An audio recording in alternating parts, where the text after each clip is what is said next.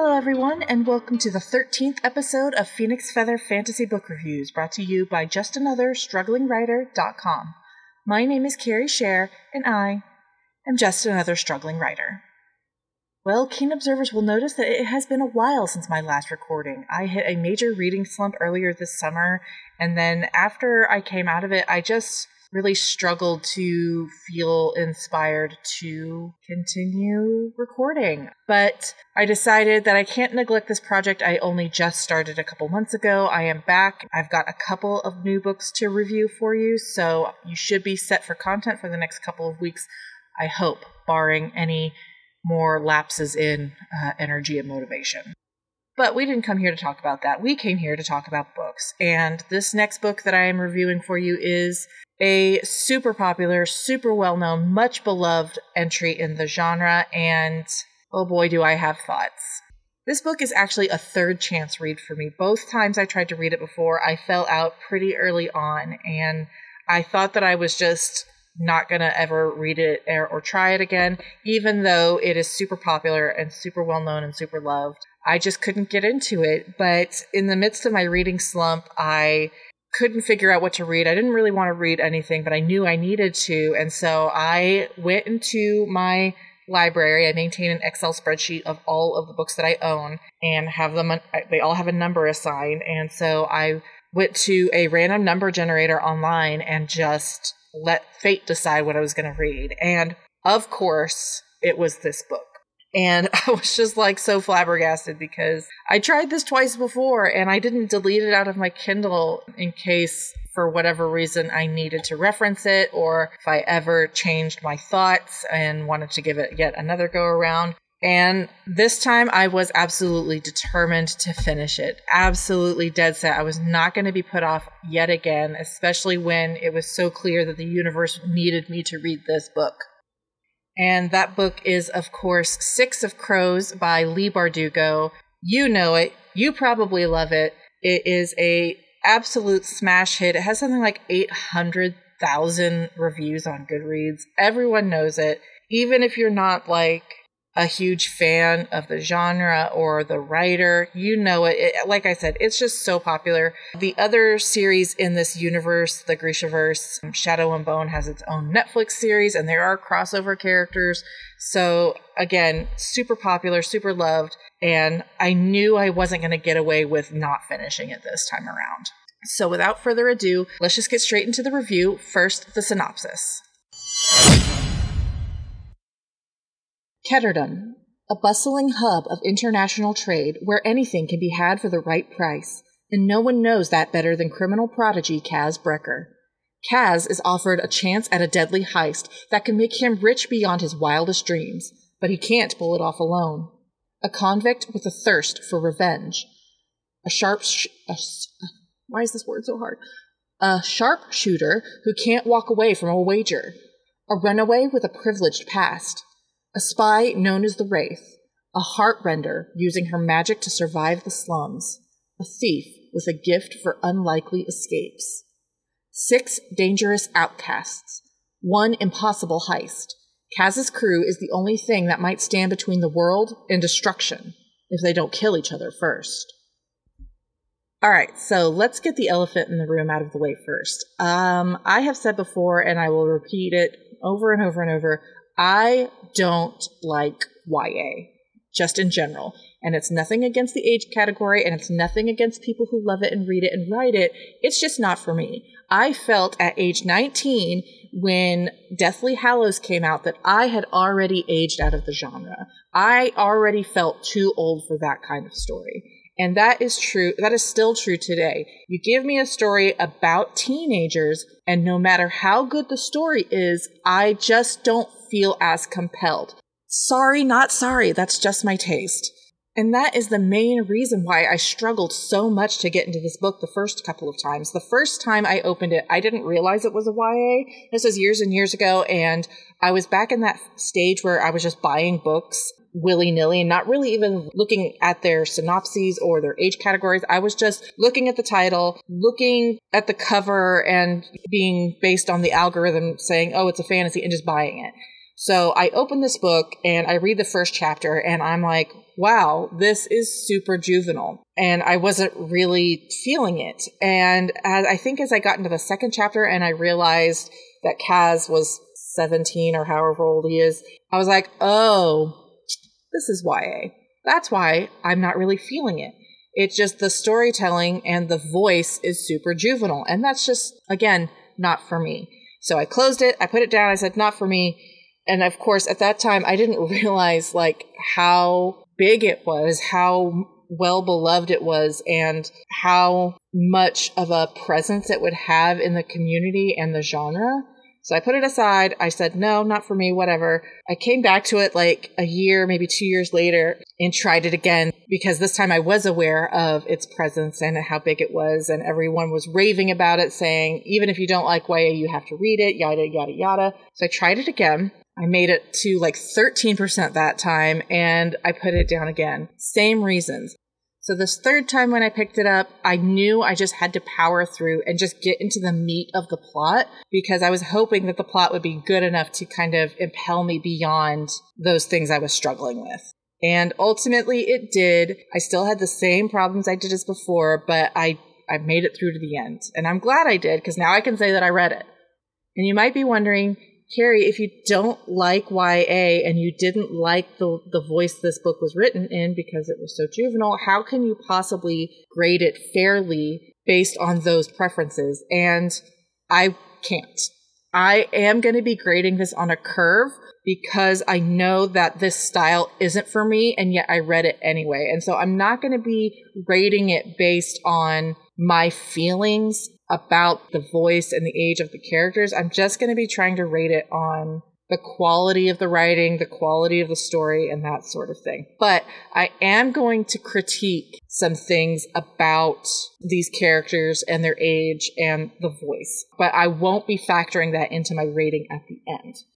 So, as you heard in the synopsis, we have a impossible heist as the backdrop for this story. And we are introduced to a team of characters who are kind of living on the fringes of society. They live in this kind of city-state that is mercantile, and there's a big criminal underbelly and run by gangs and all of that. And the main character, one of the main characters, is Kaz Brecker, and he kind of worked his way up through one of the gangs to be one of the most well-known and most feared gang leaders. He's not really the gang leader, but he's the face of the gang, and so he's kind of like a gang leader. And he's got a reputation for being really, really ruthless and really, really clever and just like impossible to outsmart. And he is approached by a wealthy merchant to retrieve a person from the most heavily guarded prison in the world because this person is capable of creating a drug that drives the magic users in this world totally crazy, super addictive. It enhances their magic abilities beyond anything that anyone has ever seen before, and they pretty much become husks because they are so desperate for the drug. And so obviously it's very dangerous and they want this out of the hands of, people who could abuse it. So Kaz is hired to go into this prison, get this guy out.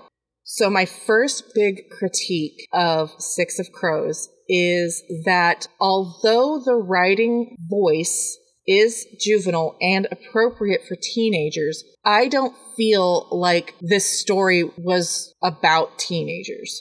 Yes, all of the main characters are teenagers and underage. However, the story doesn't really support that. Kaz could have been 25, and that would not have made a single lick of difference to the story. Inej could have been 25. You wouldn't be able to tell. And on and on and on. And it just really bothered me that these teenagers were at the top of the game. And I would buy that if that was kind of like a universal characteristic of the setting. But like Kaz is routinely outwitting and outsmarting men 3 times his age, people who have been in the game much longer than him, but he is still like feared and known and, smarter than and better than all of these people. And I just had a real problem with that. I had a hard time believing that his 6 years or whatever of experience doing this was enough to make him that capable of doing all of this sort of thing, breaking into the most secure prison in the world and busting a dude out, and like a wealthy merchant in a seat of government hiring him for this. I'm sorry, I just don't buy it. I just don't. And the fact that his age is entirely cosmetic just kind of fed into that feeling. So I remember thinking this when I tried to read this the first couple of times, is that this story felt aged down to fit into YA because YA is such a book mover. It is so popular. People love reading and writing YA, and it felt like this story was deliberately aged down for that. I changed my mind on that because, like I said, Leigh Bardugo's voice in this book is very juvenile, but I still don't understand. There's still this dissonance between the writing voice and just the behavior of the characters and their capabilities and their reputation and all of that. They just don't jive together. And it was really, really cumbersome for me to get over that as I was reading. And it kept getting worse and worse and worse and worse and worse throughout it. So that's my first big critique. The second big critique I have of this book is Kaz is too perfect. He's too good. He's just so, just unflappable, and he's always outsmart, and he thinks of everything, and he is always one step ahead of everyone. He's always got a plan for everything, and when things go wrong, he immediately thinks of something else. And I was probably 40% of the way through the book, probably less, probably like 30%. And I remember thinking, if this book doesn't end without Kaz having some sort of huge wake-up call, being knocked down a peg, I would be seriously disappointed. And I'll get more into it in the spoiler section, but I really don't feel like that happened. My third big critique of this book was the POV character of Matthias was very disturbing to read for me. Matthias has a tumultuous relationship with another member of the crew, Nina. She is a witch and he is a witch hunter. Basically, that's the dynamic. And it's like religious fervor, and he was raised to hate her kind and her people, and they had some sort of thing happen to them where they were able to bond, and then she betrayed him.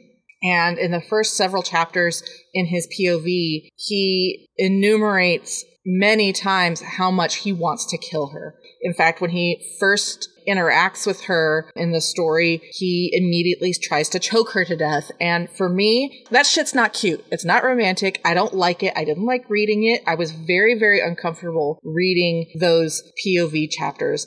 And even though it got better later on and they resolved their differences, yada, yada, yada, whatever, I just still couldn't get over the fact that in my head, I'm just like, people find this shit romantic. This is not romantic. I don't know about you, but if I ever want to literally murder my partner like that, if I ever physically put my hands around his neck and I'm squeezing until, trying to choke the life out of him, I'm gonna turn myself into jail, okay? Because there's nothing cute about that. There's nothing romantic about it. It's fucked up. And I did not like it. And lastly, my last big critique of this book is that I did not like the structure of starting the story and then interspersing background story for each of the characters. Well, not each of them, but Nina and Matthias and Kaz and Inej. I didn't care for that. It really bogged it down. Anytime the story would pick up momentum, it would just slow down like molasses. I mean, I really don't care, to be honest with you. I don't care about any of their backstories. I care about what's happening now. I don't know. It just felt kind of amateurish in terms of writing style. I really hated it. Just like I said, I was just trying to get through the end because I was struggling so much with the voice and just everything else I've talked about. I really just wanted to get through the end, and I was relying on the plot carrying me to the end. But any time there was any sort of momentum, I would get this background information about how Nina and Matthias were in a shipwreck and they saved each other and they helped each other survive and get back to civilization, and Kaz's whole backstory and how he became a criminal and all of that. And I just didn't care. I don't care how they got here. I care about where they're going now. And it it really made the first, I think they finally cut that shit out at like the 60% mark, and that was when I finally like rode downhill to the end and was able to finally finish it in one go. But like up until that point, anytime I would have a break to see what was going on in the characters' backstories, I literally stopped reading and had to like work up the energy to come back to it. I really did not care for that writing style, and I'm in the middle of a book right now that is doing the same thing, and I'm just like, bitches, cut that shit out. Nobody cares about the backstory. If it's that interesting, make it part of the story. If it's anyway, that's just my opinion. If you're stopping the action to describe what is happening in the past, you've lost me. You've lost me completely. I feel like a story should build in momentum and tension. And every time you go backwards, you're literally going backwards. Why do you want a story to go backwards? Anyway, that's just a personal opinion. I really didn't care for it. And so that is my fourth and last big critique of this book. There were obviously some good things. The story is compelling. You know, obviously a heist is compelling. The reason behind the heist is compelling. The place where they went to break him out of jail, compelling. The setting, compelling. I love all of that. So there was real potential here, but like just the youthfulness of the characters, the juvenile voice, the really kind of disturbing POV characters, and like the breaks and momentum just really killed it for me. The one bright spot in this book for me was Inej. She is a young woman who was kidnapped from her family of acrobats and tumblers in kind of like a circus-style setting. And so she's very, very athletic, very acrobatic, able to kind of perform these feats of balance and athleticism that is unique to her crew and has given her a big reputation in the criminal underworld. I just loved her. I was rooting for her the most out of everyone. Just her arc was the most believable and actually was one of the only POV characters to have actual growth. So I just really, really loved her. I was rooting for her. I wanted her to get what she wanted. I wanted her to succeed in the end. I wanted her to get her happy ending. And I feel like that is a good place to stop and go into the spoiler section. So I'm going to take a quick break and then we'll get back into it.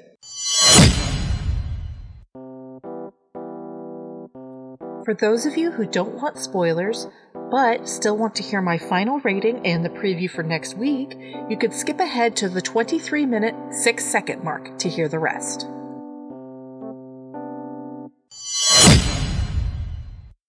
So from a storytelling perspective, it actually makes perfect sense to me that Inej, the one character who had real tangible growth as a person throughout the story, the one character who had goals beyond their little gang of thieves, the one character who I felt was the most well-rounded and like made the most sense as a real person, would be the one who gets kidnapped and have all of those dreams potentially shattered at the end of the book.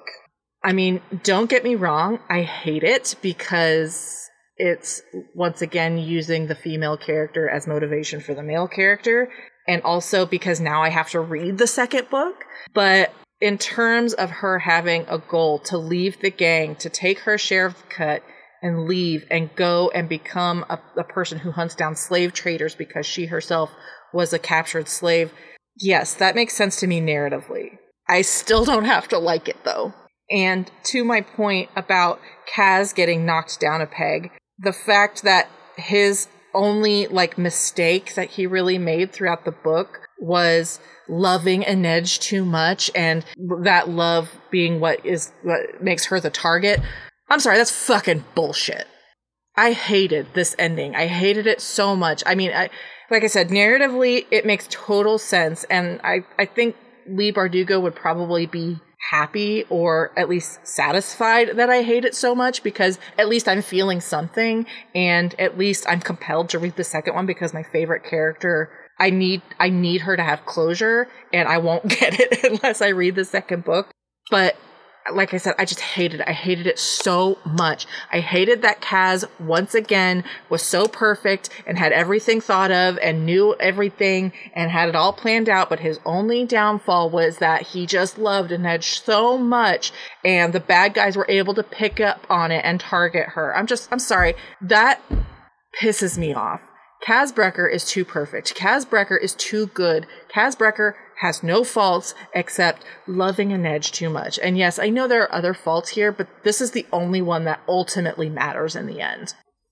I also really, really hated the romance subplot between Matthias and Nina. The development felt unearned, even though Leigh Bardugo plied me with their backstory ad nauseum, even though I didn't want it. Even with that context, I still didn't feel like it was believable. I still didn't feel like it was earned. He went from literally choking the life out of her in their first interaction in the book to him basically swearing an oath of fealty to love and protect her for the rest of her life at the end. And I'm sorry, I just don't buy it. I just don't buy it. Even, like I said, there was potential there. I really enjoyed in Nina's perspectives how she kept thinking of him as a good person who was brainwashed and kind of destroyed from the inside out by his religion and his country. And to think, you know, because he's thinking that people with magic are like evil and less than human. I get all that, but because our attention is so divided amongst all the characters and we're getting all these different POV shifts and so much fucking backstory, I just didn't have time to care about it, and Leigh Bardugo didn't have time to really get into the meat of that and explore that deeper, which I would have liked. If you want me to go with you on this journey with Nina and Matthias, I would have needed that, and I just didn't. You know, over the course of less than a week, like 2 weeks, he went from, again, wanting to kill her, like obsessing about killing her, to almost getting down on one knee and proposing. I'm just not there with it. I'm just not. And I was so disturbed by those opening POV chapters from him about her that I could never fully embrace the romance to begin with. And so the ending also just felt super unearned and not out of nowhere. Like, I knew that would be the case. I knew they were gonna like overcome their differences, but whatever. I didn't care for it. I was kind of interested in Nina's ending, taking the drug to get them out of the situation and facing a lifetime of addiction, possibly damaging irreparably her health because of one dose. You know, I hate that for her. I get it, though. It made sense for her character. I'm interested to see what may happen to her in the next one. Let's see, who else? Jesper, I liked Jesper in general, but I felt like his POV chapters were entirely unnecessary. It felt like just a token comic relief character, and that I really didn't care. I liked him as a character. I did not need him to have his own perspective chapters. What else? I think that's really about it. It's unusual that the spoiler section is not as long as the spoiler-free section, but in this case, you know, it's a heist book. What else do you need to know? And just the ending, like, I hated it so much, and I hated even more that it convinced me to read the second book. I haven't yet because I like to take time between series entries, but I will be reading it eventually just because I need to know what's going on with my beloved Inej.